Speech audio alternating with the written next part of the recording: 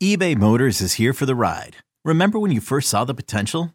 And then through some elbow grease, fresh installs, and a whole lot of love, you transformed 100,000 miles and a body full of rust into a drive that's all your own. Look to your left. Look to your right. It's official. No one's got a ride like this. There's nothing else that sounds like, feels like, or looks like the set of wheels in your garage. With over 122 million parts, you can make sure your number one ride or die stays running smoothly. So there's no limit to how far you can take it. Brake kits, turbochargers, engines, exhaust kits, roof racks, LED headlights, bumpers, whatever your baby needs, eBay Motors has it. And with eBay Guaranteed Fit, it's guaranteed to fit your ride the first time, every time, or your money back.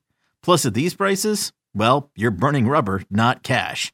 Keep your ride or die alive at ebaymotors.com. Eligible items only. Exclusions apply. Hiring for your small business? If you're not looking for professionals on LinkedIn, you're looking in the wrong place. That's like looking for your car keys in a fish tank. LinkedIn helps you hire professionals you can't find anywhere else, even those who aren't actively searching for a new job but might be open to the perfect role. In a given month, over 70% of LinkedIn users don't even visit other leading job sites. So start looking in the right place. With LinkedIn, you can hire professionals like a professional. Post your free job on linkedin.com/recommend today. What's going to happen tonight? What's going to happen? We're going to whoop their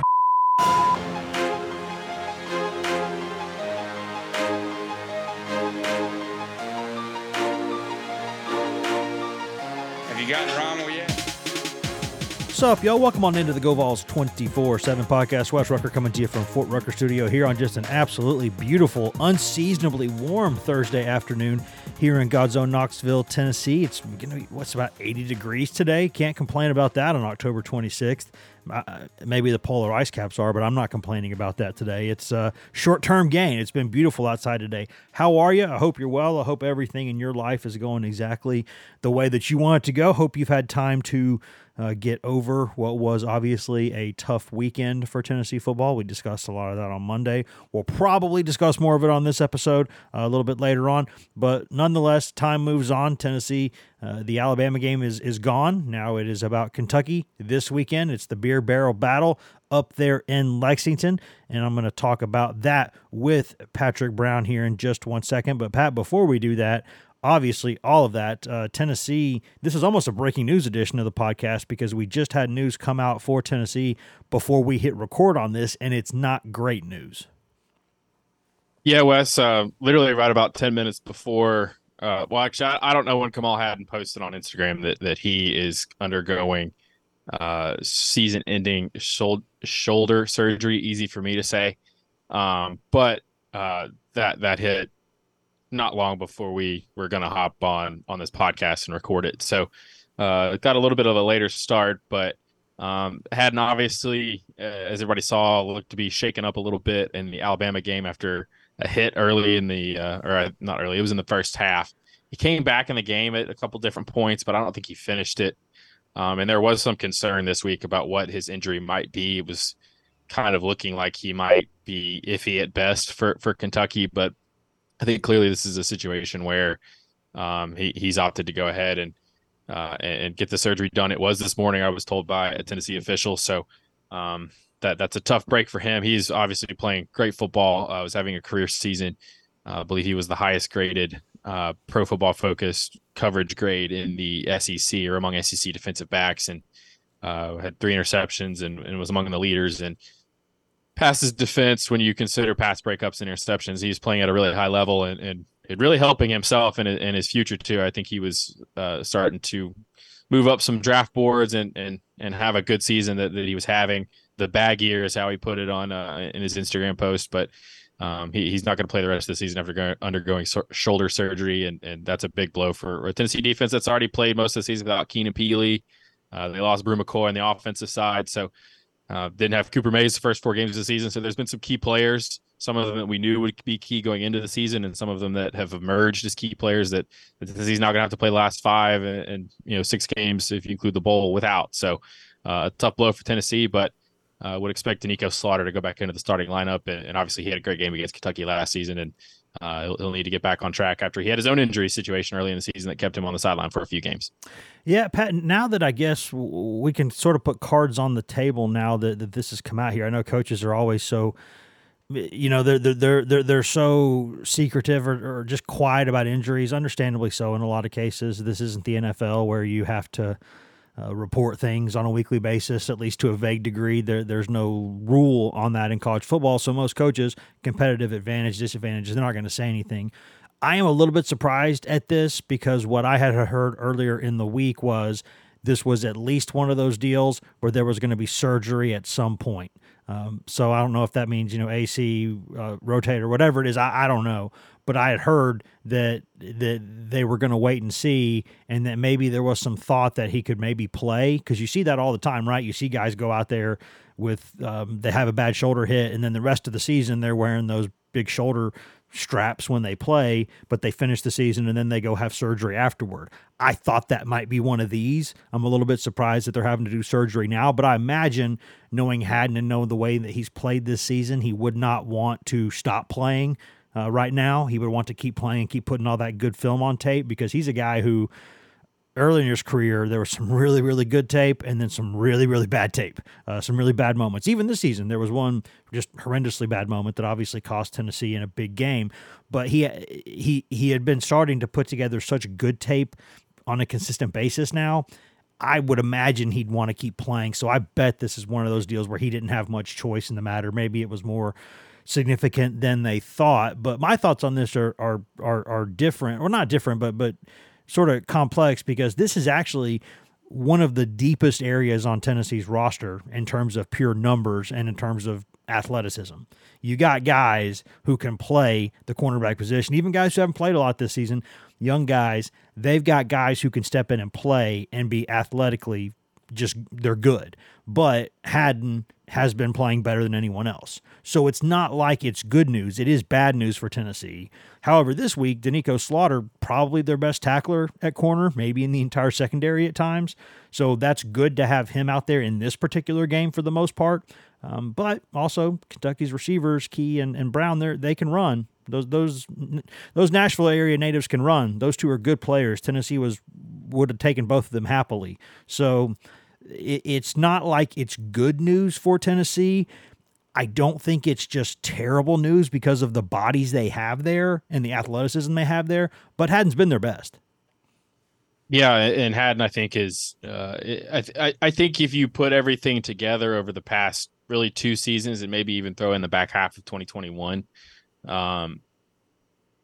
he has been their best cornerback. I know he had a lot of trash talk against South Carolina. I know he had to play against Florida, but and I know he was led the team in penalties last season with like 9, even though he missed 3 games, I think. Yeah, no, he missed 4 games at one point during the middle of the season with an injury. So he was heavily flagged when he was playing, but he's a guy that's you look at the PBU numbers, the interception numbers, his are all higher than everybody else's on the roster. Yep. And that generally means that A, you're in more position to make plays, and sometimes B, that means you're in position to get more pass interference penalties. So and that generally means you're a pretty good athlete and have a lot of confidence in yourself. And I think he had we heard good things about him.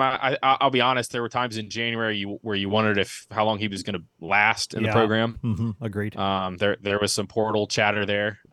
In all honesty, I think we've touched on that before. I can't remember what I've said and haven't said on these podcasts, but he came back, and whether it was as he put in his Instagram post, kind of the realization that, okay, if I want to keep playing this game, I got to get it together, or if it was, they just brought in a transfer from BYU that's played a lot, and 3 freshmen that are really talented. I got to get my stuff together, and hadn't graduated this year, so he was getting things together both on the field and off the field really throughout the offseason. It didn't look like it early with the play against Florida. That obviously stacked that onto the South Carolina thing. It turned a lot of people off to him. I said he couldn't start again after that play. I came out and said, I just can't. You can't play this guy anymore. I said that. Alone. I did. Yeah, you weren't alone. I think I said that too. There were probably some other people that covered the team that probably felt the same way or said the same thing. But Haddon is just it sparked him into playing really good football. He had the interception for return for a touchdown against South Carolina, makes the play against Texas A&M to seal that game. And he was the guy that you could count on that cornerback position. So, they've got bodies there, but you're losing your best guy. And they need Danico Slaughter to kind of get his confidence back. It was interesting to hear him talk earlier this week, kind of about how he lost some of his focus from being hurt early in the season. I don't know if it was a foot injury or a toe injury, but it was something that was probably annoying in the sense that he probably felt like he could play, but really couldn't play. That he missed a couple games. He gets back in the lineup for a handful of snaps, and then against Alabama when Haddon goes down, he's back in there for a lot. So, Gabe Jeudy-Lally is that's proven to be a big pickup. It's going to have to be an even bigger pickup now. I think he's playing pretty good football. He'll give up a play here and there, but you generally know what you're going to get from him. And I wonder, they've been rotating, but the rotation behind those guys, if you were going to play those three, you felt pretty good about it, but how much are you going to play Brandon Turnage? How much are you going to play Warren Burrell, who kind of vanished for a couple games they're still alive. They're still right there. they're still on the team. Obviously, there's a chance out there for some of those freshmen. I would probably say just one freshman. Ricky Gibson is the only one that we've seen get some meaningful playing time. I think Jordan Matthews and Christian Conyer. I have to look up how many games they've played in, but they've mostly been on special teams. So it's going to put more of an onus on a couple of those guys, I think, and they're going to need somebody to step up. Danico Slaughter is a guy that showed late last season that he could be a playmaking type like Haddon has been. So, they need to get Slaughter to sort of rediscover that form, and for Jeudy-Lally or Judy Ali, if you're Brad Nessler, Judy Ali to step up their games, because Haddon was playing at a really high level. The numbers speak for themselves, and really what you saw over the past few games. I think the narrative with him would be a lot different had he just wrapped up Trevor Etienne. So, but it's a tough situation for him. And again, Tennessee is, you lose Brew McCoy, you lose Kamal Haddon. Those were two guys that were among your best players, or either playing it as your best players or your best players. And you can throw Peely in there as well as, those are big injuries. And, Tennessee, I think, was pretty fortunate last season on the injury front, right? I'm not missing any obvious ones. Except for, Hendon Hooker. Obviously that one. Well, yeah, that one, but that was with 5 quarters left in the regular season. That wasn't in, the opener like Peely, or no, they had the end of September like Brew. They had little things, middle of the season like this one, but they had little things and guys. And played Tillman, through them. Cedric Tillman was probably the biggest one. Yeah, I mean they played through that one gets marginalized because they still had the number 1 offense in the country even without him. Yeah, they did, and they had a lot of little things throughout the season too. I mean, offensive linemen, the stuff that they play through on a weekly basis would just blow your mind. Cornerback was a position where it was some weeks they were just having to play who they had available. That's the reason Slaughter moved there in the first place. Yeah, they couldn't get some combinations back there that they wanted because they kept having guys that play well and then they'd get hurt. And it'd be one of those deals where they can't play for a couple of games. And in fairness, cornerback is one of those positions where you will have injuries that other guys could play through, but you probably can't play through without hurting your team. Because if you think about what they do, just watch them on a play-to-play basis, that backpedaling, how much they're having to kind of, just really put pressure on those joints and kind of make those cuts like that.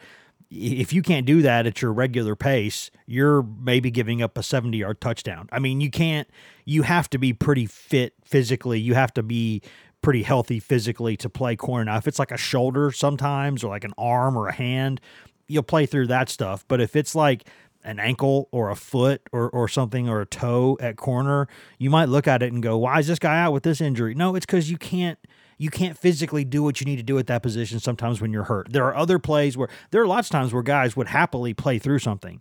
They would grit their teeth. They'd get a little bit of that vitamin T, that Toradol shot. They'd play through it. But there's some positions like corner where you kind of can't do that in some cases. So I understand that, but it is an opportunity, Pat. As you said, this was some place where Tennessee last season really needed somebody to step up late in the season, and it was Danico Slaughter. And here, late in the season, back comes Danico Slaughter. And then behind him, I mean, what if Tennessee fans are going to want to see those freshmen, obviously. That's what people are going to want to see. I don't blame them for that. But I would say this too. Warren Burrell and Brandon Turner are both guys I think maybe who could come back next season. Danico Slaughter's a guy who could come back next season.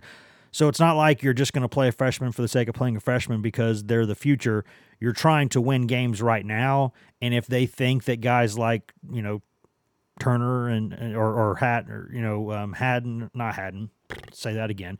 If they think guys like Burrell and Turnage can do that, then I think they'd go to those guys, because at this point you're still trying to win games. It's not like this is a bowl game and you're doing some stuff for the future. They're trying to win games now. So maybe one of those guys comes back off the milk carton, back onto the field, and helps Tennessee, because we still don't know if Slaughter's 110%. So we'll see, Pat. I think it's really interesting. I think there's a lot of options there. I think a lot of fans are going to want the young kids, but they might not get them just yet. Yeah, we know in the secondary that they're going to play their guys and they're going to play their veterans. Yes, yes. And we've seen that at safety with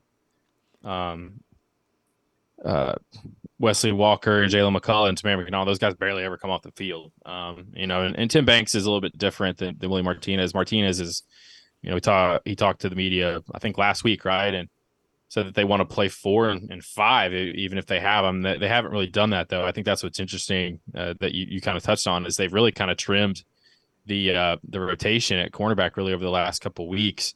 I'm going to try to pull this up on the fly here just to say Haddon and Judy, I think, against Texas A&M played most of the game.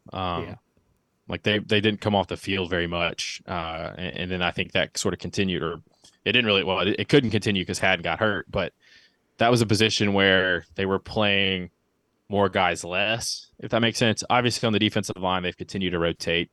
And at safety, they don't rotate at all. And even the linebacker rotation has sort of kind of been trimmed, but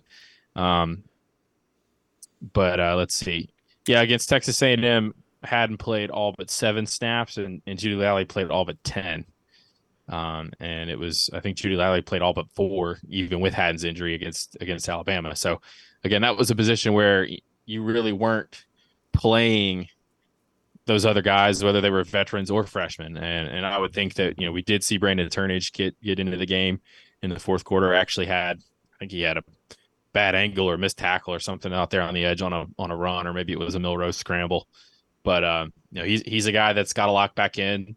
It's hard for some of those older guys because they know their clock is ticking, and if they're not playing, it's easy for them to, I don't want to say check out. I don't want to accuse any of those guys of checking out, but it's just human nature, right? I mean, you're probably frustrated that you're not playing more, but as Josh Heupel likes to say, you never know as a player when your chance is going to come, and these guys are now one snap away, and they could get rotational work too. So they're going to need Turnage to step in. He's played good football when he's had chances, and he could get a chance here. And I think the same thing goes for Warren Burrell. I would think those two guys are probably ahead of Gibson in the pecking order, but clearly I think after those veterans, it's Gibson. So, but yeah, Slaughter is a guy that, like I said, they got to get his confidence back, and he needs to sort of get back to the way he was playing last season, and probably how he felt going into the season, where he had the starting position pretty much locked down. So it's a tough injury because you're losing your best guy, but you do have some options there.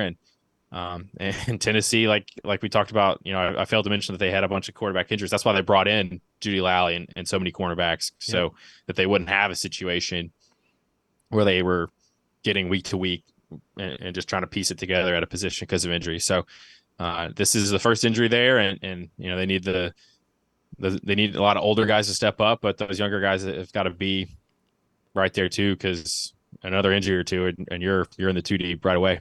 Yeah, and who never put it in the tank last season, the guy who stayed ready was Danico Slaughter, and his number was called, and he was and he was ready to go. So that's a good example of what can happen. Before we go to break, some better injury news for Tennessee. Gerald Mincey, at least according to Heupel, we laugh at these Thursday, sort of injury updates from Josh Heupel. He did say Gerald Mincey has been with them all week and should be available for this game, but they haven't made a final determination on that.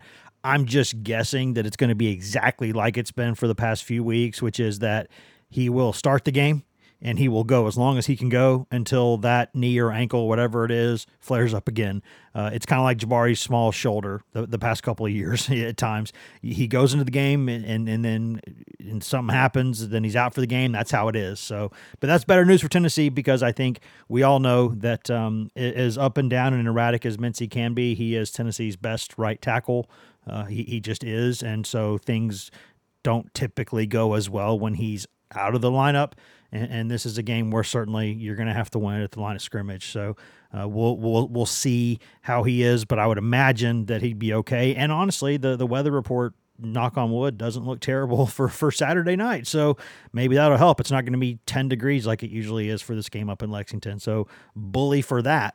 Maybe it's nice to play this one in October and not November. But that's where Tennessee is injury-wise. We'll see what things look like Saturday night, but we probably should go to break now, because we should talk about some of the things we were planning on discussing before all of this came up. There is actually a game, obviously, on Saturday. There's some matchup things, some interesting things, some sign-stealing things. There's all kinds of fun things out there to talk about. So let's take a quick break, pay some bills, listen to products, services, in-house ads, etc., and then come back and discuss those things here on the Go Vols 24/7 podcast.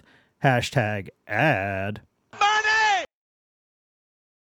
Selling a little or a lot?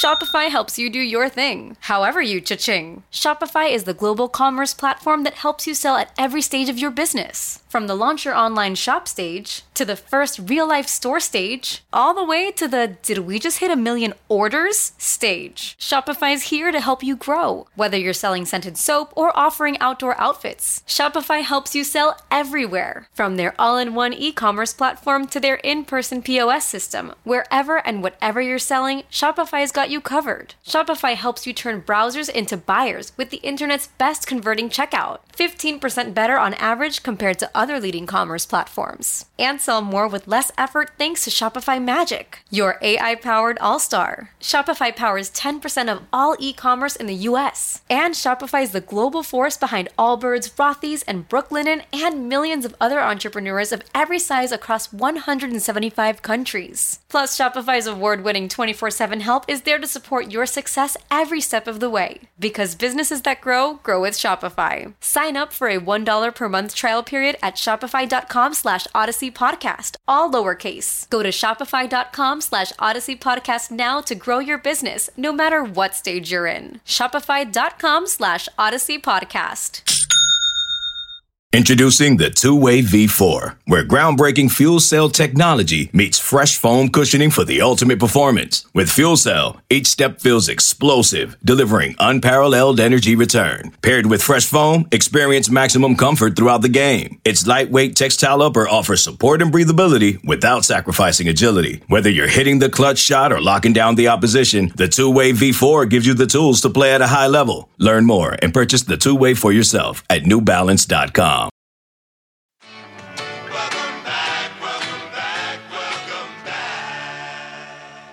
Welcome back to the Go Vols 24/7 podcast, brought to you by whatever products, services, and in-house ads you just heard a moment ago during that commercial break. Wes Rucker coming to you from Fort Rucker Studio, and Patrick Brown coming to you from an undisclosed location here on this just absolutely beautiful, beautiful Chamber of Commerce Thursday afternoon here in God's own Knoxville, Tennessee, just a couple miles, 1.9 miles away from Neyland Stadium, where Tennessee will not be this week. The Vols will be up in Lexington, up on what's normally the frozen blue tundra of Kroger Field, and they'll be wearing all white uniforms except for orange socks and black shoes, which just looks terrible, but nonetheless, I digress. I'm not going to go an entire podcast without saying that wearing black cleats with those uniforms is trash. I will die on that hill. I will fight it. That is just who I am, and I cannot change that. But we got a lot more to discuss, and we will get back to that after just a quick request from our end to please go in there, rate, review, and subscribe to this podcast.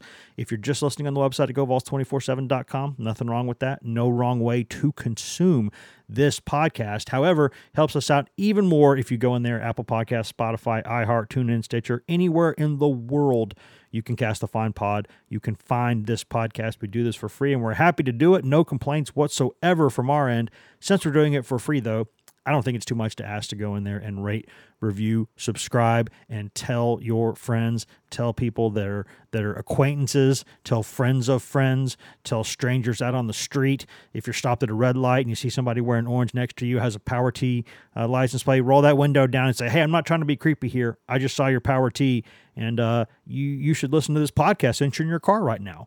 We haven't heard that one. I've heard lots of stories, funny ones, of people telling us how they've told other people about this podcast. I have not heard that one yet, and I would like that to happen. So please go out there and somebody try that, please. If you're already doing all that stuff, thank you. We love you. If not, I award you no points, and may God have mercy on your soul. Back to it, Pat. There's a lot going on this week. Obviously, Josh Heupel has been asked about the sign-stealing stuff because I think everyone has been asked about the sign-stealing stuff this week and about certain things. However, with Tennessee, it maybe feels a tad more personal because the Vols were one of those non-Big Ten teams who were allegedly, reportedly caught up in all of that last season. Michigan, I guess you should take it as a compliment, Tennessee, that Michigan thought you were going to be in the college football playoff last season. So Connor Stallions, just one of the best names of all time, did reportedly buy tickets for a Tennessee game late in the season, thinking that the Vols were going to be in the playoff, and to try to get that information. I think it was the Kentucky game perhaps, and then the Vanderbilt game later. If it was the Kentucky game, that does bring a really interesting point into it because there are connections between the South Carolina and Michigan coaching staffs. Tennessee then goes to South Carolina. Again, there's a lot that's not known about this, but if some of the stuff out there, the visually that we've seen, if some of that is accurate, that is troubling. We'll see if anything comes of it. I very much doubt that it will. And honestly, I think no matter what happened there in Columbia that night, Tennessee did not play well. So regardless, but Josh Heupel was asked about that, and he talked about how Tennessee tries to protect its own signals, which it does with those big old hilarious pop-up things behind the three play callers, the Mo, Larry, and Curly, who I call them, sit there in the three different colors, who call the plays before snaps, and they hold those things up, and those guys got to be ripped doing that every single play like that.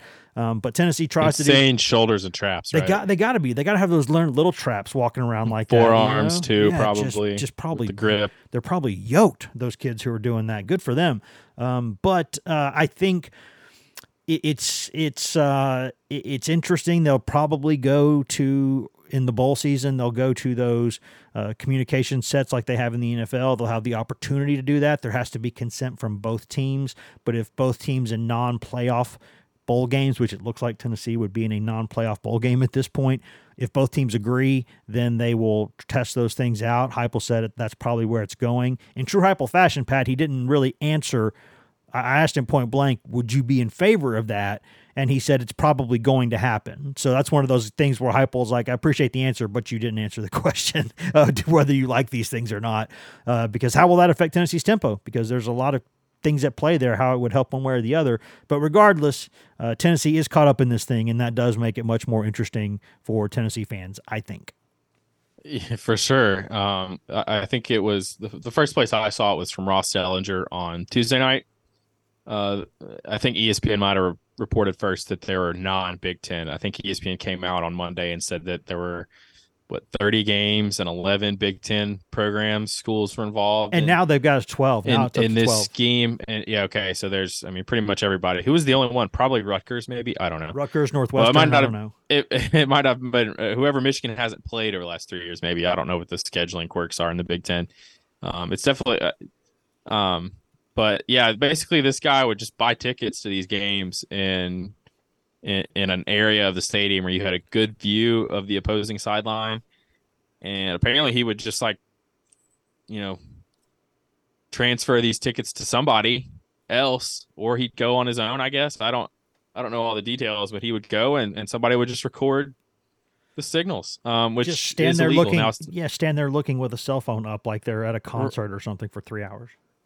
Right. This is it's not illegal to steal signals during games. It is illegal, I believe, from what I've read from people who are better at reporting the stuff than me, that it is illegal to like do advanced scouting in person. Yes. And it's illegal to record signs and basically things like that. So, and apparently this guy was not very secretive about this, because he was just buying tickets off of where you and I would get tickets if we were going to games. Yeah. The report from Ross Dellinger of Yahoo Sports mentioned that he bought the Tennessee ticket for the Kentucky game 2 days after Tennessee beat Alabama, and then transferred it within minutes of buying it, and that the seat was used.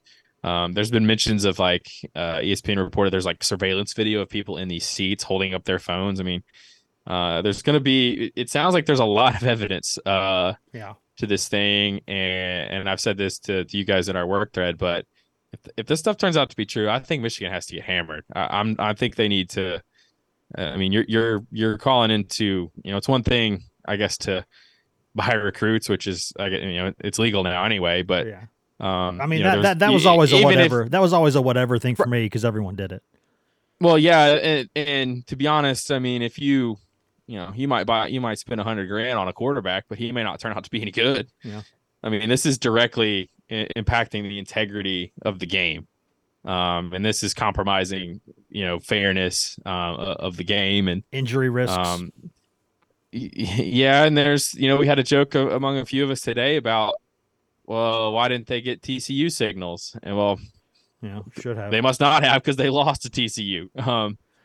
So in the playoff. So I mean, I think if you're running an operation like this, and I think that, and I thought this with the Jeremy Pruitt stuff too, the I don't want to say stupidity, but if you're cheating and you're bad at it and you get caught. Yeah, this guy wrote a 600-page book. This guy wrote a 600-page book, and not one page on there said have someone else buy the damn tickets. That guy, there should be a level up in the punishment. But I don't know what the NCAA is going to do. I doubt anything happens to Michigan this season. They'll probably get to claim the everybody's out to get us nonsense. That it'll be an even worse version of Georgia. Everybody thought we were going 7-5. All that, it'll be, everybody's out to get us. No, not everybody's out to get you. You cheated, and we're bad at it. So, I think there should be, if all this is found to be proven true, I think there should be significant penalties for Michigan.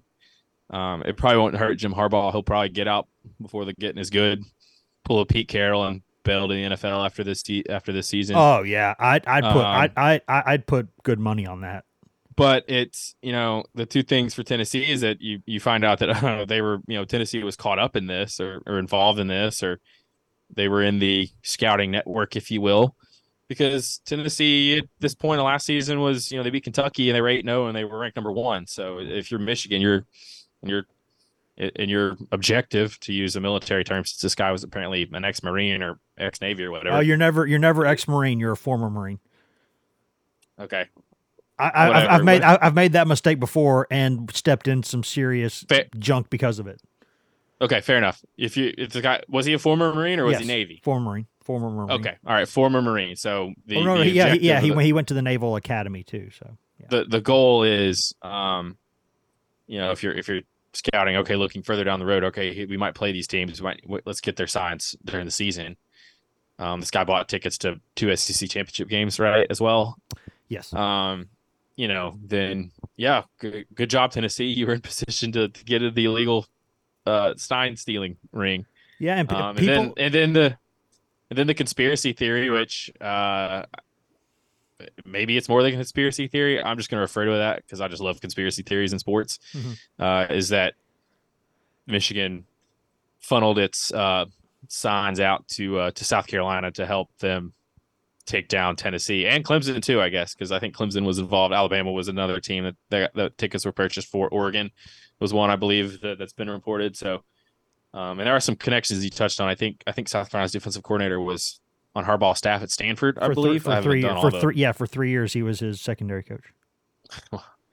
And then you throw in that Shane Beamer had a little run-in with Virginia Tech, right? I mean, mm-hmm. It's all fun and honestly, it's all very plausible. Yeah, it is, and it's interesting. I mean, the tough part about that is you just hope that something like that didn't occur on a play that happened to, end in Hooker's college career. That would be terrifically unfortunate. But, it's speculation can get you in trouble there. But there's a compelling set of circumstances that do on the surface make it look suspicious. Now at the end of the day, you got to go out there and win the game, but the Jeremy Banks thing, that whole happened that week too. There was a lot of things that happened that week, but it is interesting. I mean, you put some stuff together on this and you go, like South Carolina got awfully good late last season, just randomly happened. And then, you combine that with all this stuff happening at Michigan. Harbaugh was on the hot seat. Remember, he had to restructure his contract. But then this scouting network pops up allegedly, and they're beating the pants off everyone. So you start putting this stuff together and you go, like it's right there. It's like someone's telling you, hey, just because, your wife comes home smelling like someone else's cologne, that doesn't necessarily mean she's been naughty, but it probably means she's been naughty. Like, it's like you look at it. Smells like a duck, right? Yeah, like it. You look at it and you go, I don't know if I can convict you on this just yet, but I can certainly investigate based on this. Like, I'm going to start making calls. I'm going to start looking around. Hey, you do anything you can to win at this level, and Tennessee has been guilty, not of the sign stealing stuff that I know of, but certainly of in the Pruitt era, the stuff with players and their stuff in the past.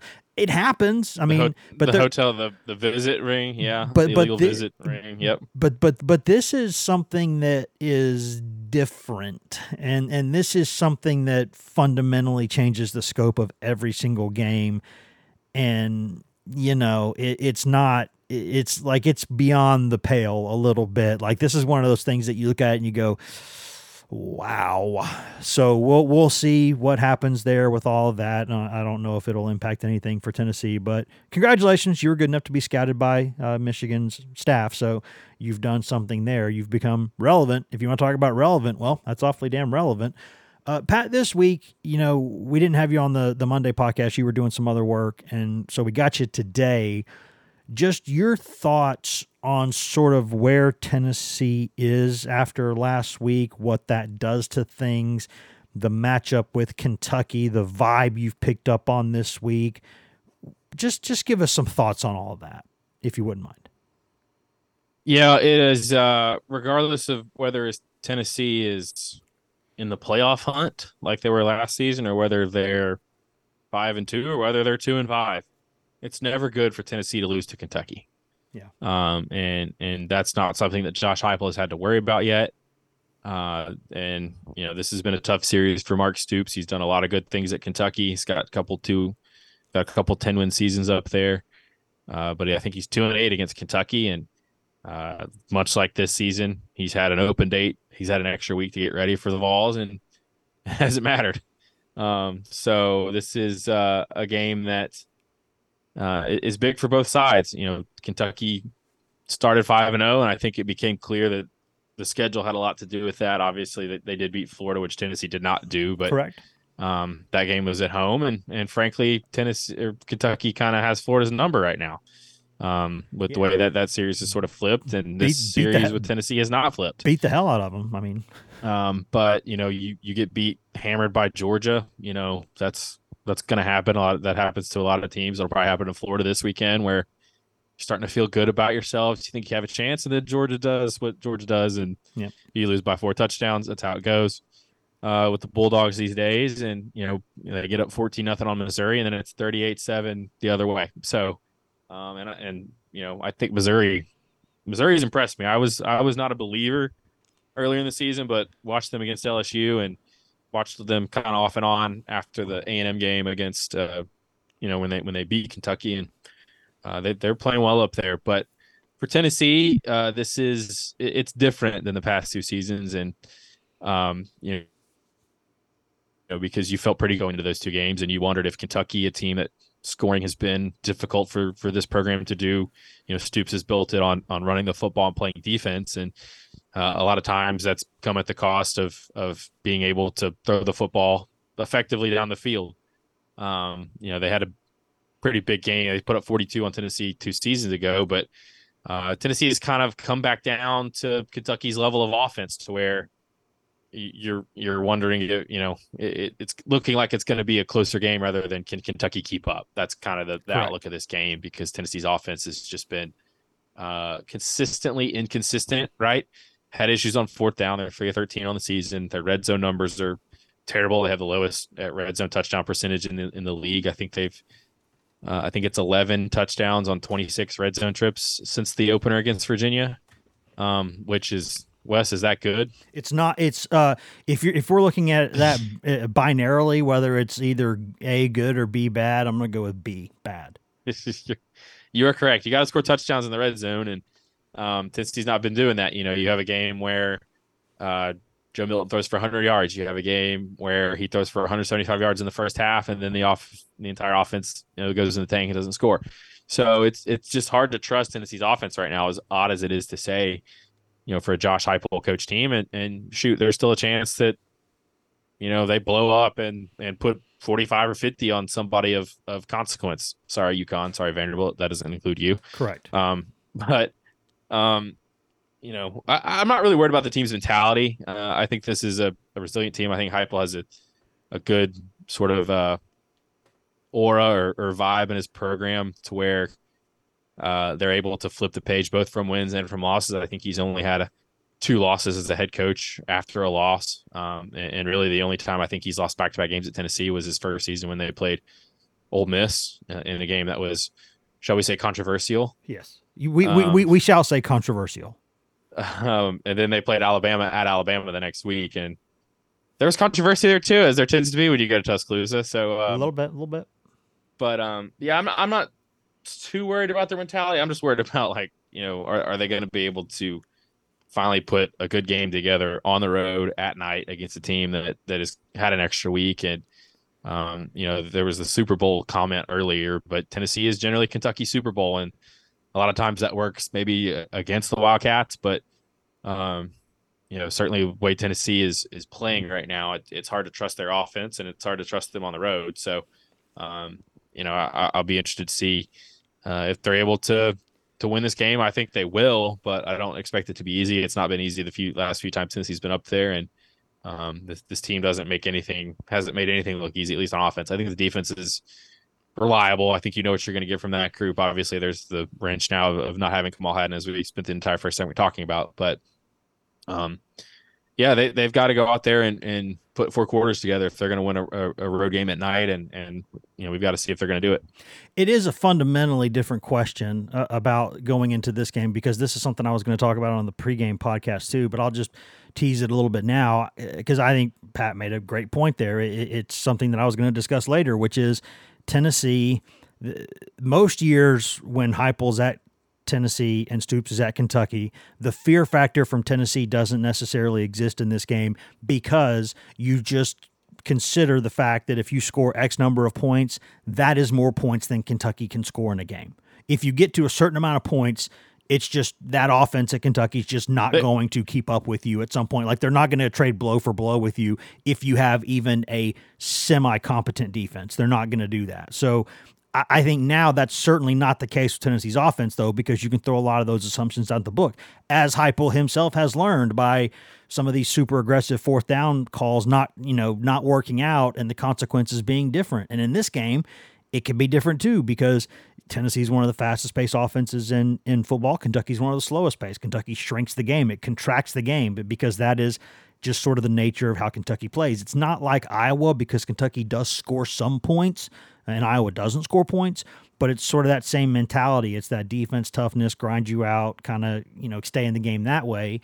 But Tennessee is not scoring 45 points a game right now. It's not. So it fundamentally changes the question, and it puts more emphasis on each drive, because normally it's a numbers game, right? It's like Roy Williams was for a lot of his coaching career, especially at North Carolina, where they would go fast because they said, we have better players than you, so we're going to push the tempo. The more possessions per game means the team with better athletes and better players is probably going to win with more possessions. It's just a numbers game.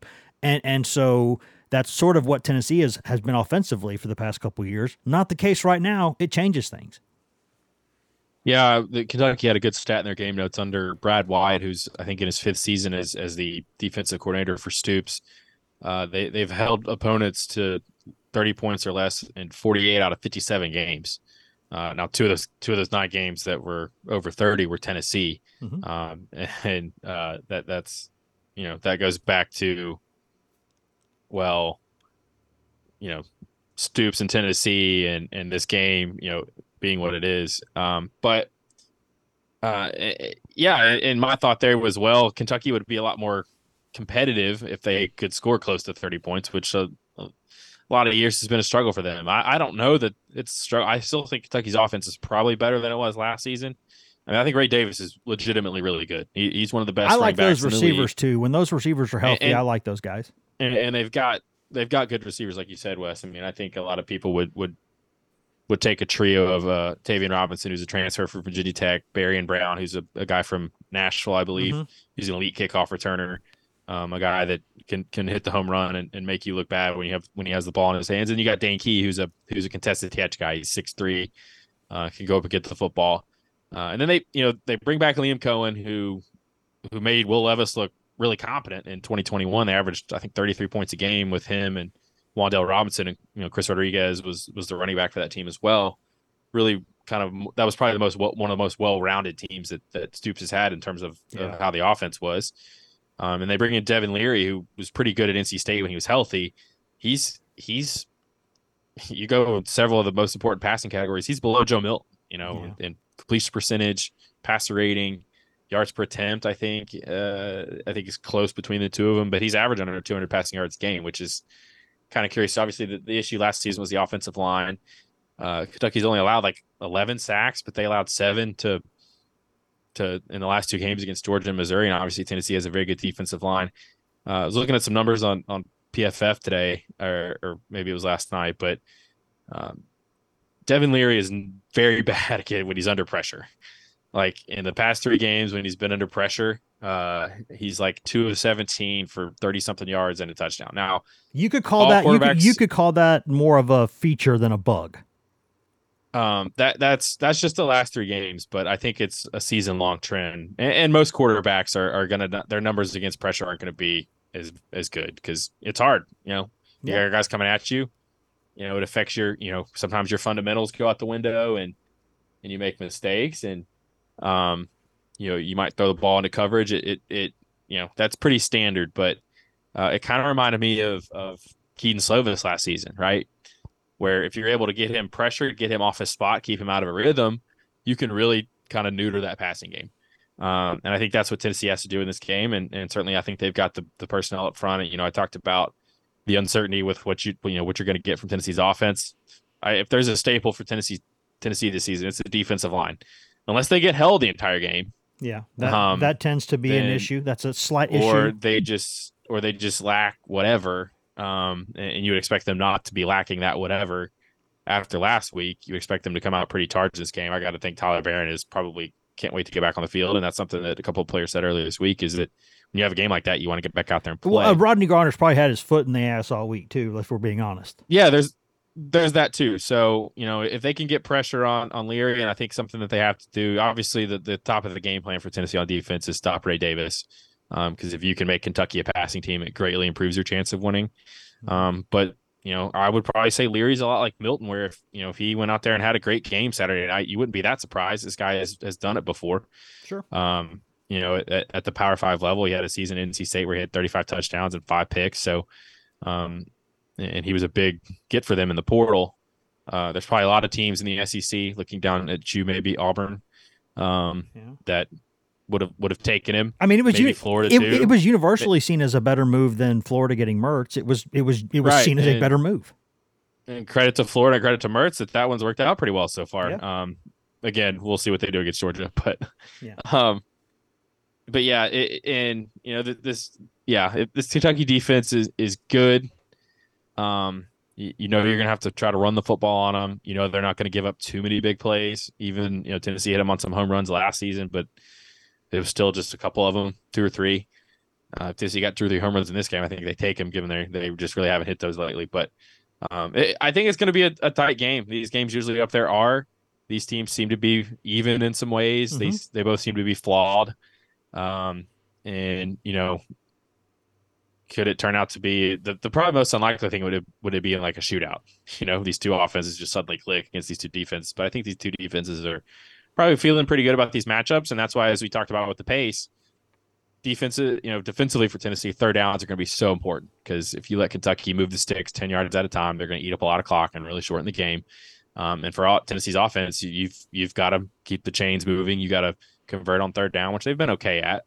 And you got to finish drives, which is they've not been okay yet. So those are the big question marks for me in this game. Yeah, I think the last thing I've got too is that there's definitely going to be some emotion in this game too. There always is, in kind of a border state battle like this one for the beer barrel, which again should be back. I hope they bring that back at some point. I'm going to keep pushing them. I'm going to keep shaming them.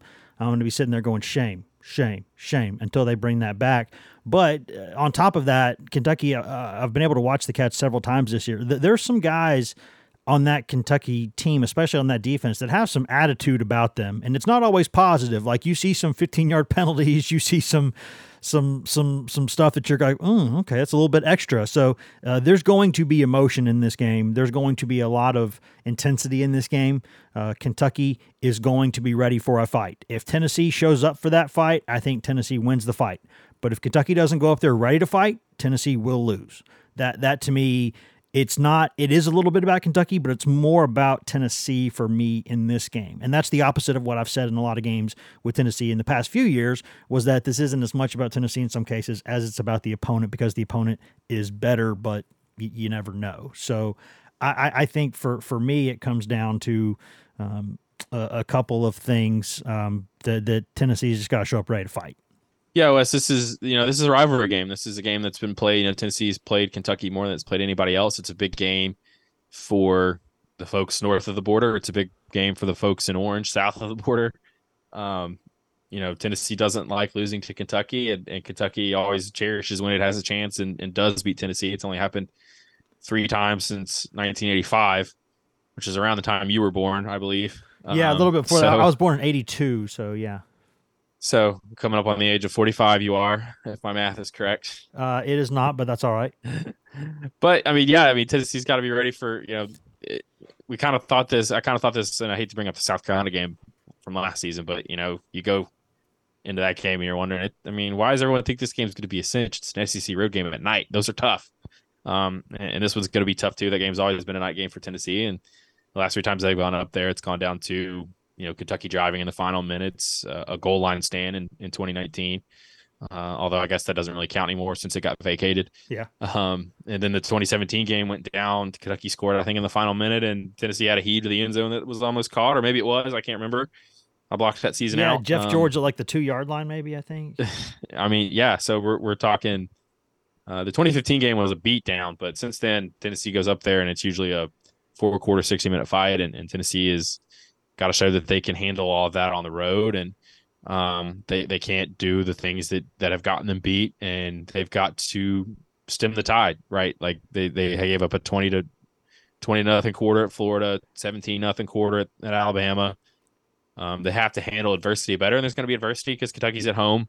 They've had an extra week to prepare. They've got some good players on offense, defense. They're going to make things happen. They're going to make plays, and Tennessee's got to respond. They've got to have the mental edge to handle it and rebound and get momentum back. And they've got to do that for an entire game, which we've yet to see them do. So this is I don't want to say gut check time, but this is a game that Tennessee really needs because, like I said, it's never good when you lose to Kentucky, no matter what your record is. Tennessee doesn't expect to lose to Kentucky, and Josh Heupel hasn't, and it would behoove him not to see what it's like when that happens. Yeah, they could use Devin Leary throwing them the ball as happily as Will Levis did it for a lot of his career. That's what they could use. They could use some more of that. That would certainly tilt the scales this weekend. But we'll see. We'll have another podcast, at least one more, kind of before the game to discuss things, and then we'll be back after that game to discuss it. There's a lot going on this time of year, but it's gut check a little bit. I think you're right, Pat. A little bit of gut check. It's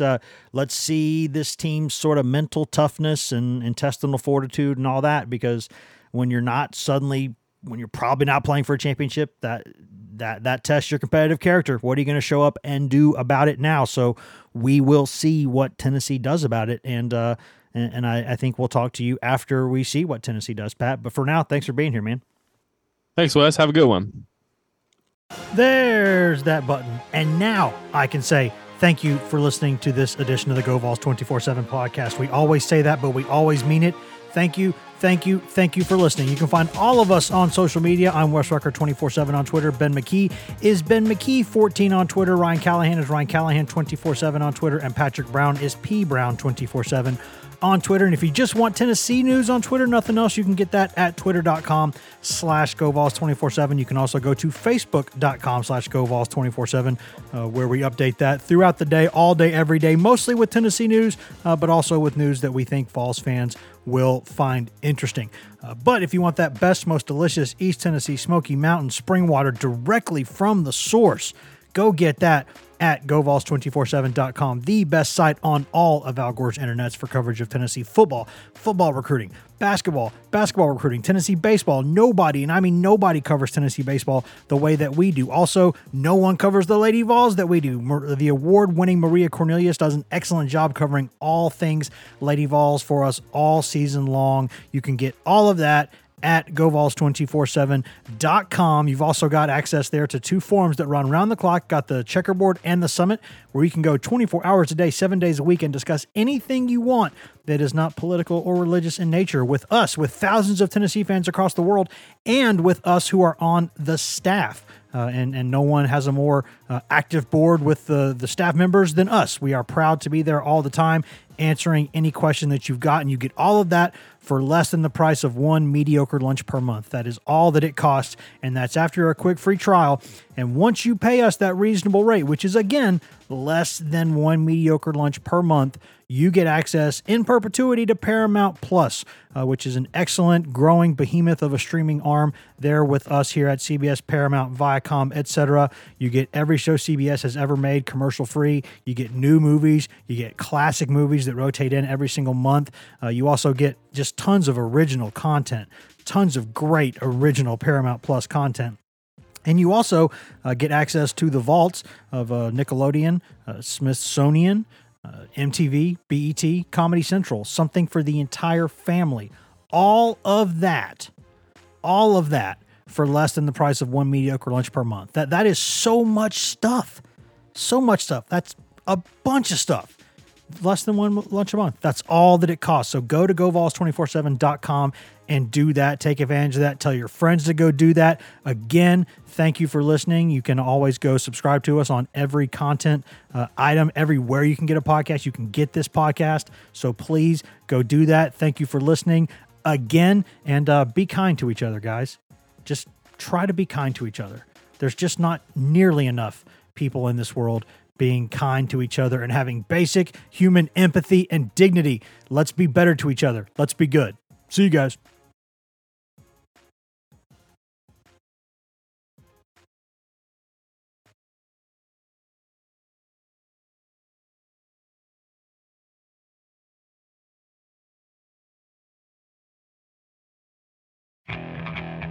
Okay, picture this. It's Friday afternoon when a thought hits you. I can waste another weekend doing the same old whatever, or I can conquer it. I can hop into my all-new Hyundai Santa Fe and hit the road. Any road. The steeper, the better. Because my all-new Santa Fe is available with H-Track all-wheel drive, so I can hit the trail without a worry in the world. Heck, with 3 rows and best-in-class rear cargo space, I can pack the whole family in with all our gear. We've got available dual wireless charging for our phones, so we'll never lose touch with civilization, and we won't lose touch with the primordial power of Mother Earth. So which is it? Waste the weekend or do something a little more epic? And conquer it in the all-new Hyundai Santa Fe. Visit HyundaiUSA.com or call 562-314-4603 for more details. Hyundai, there's joy in every journey.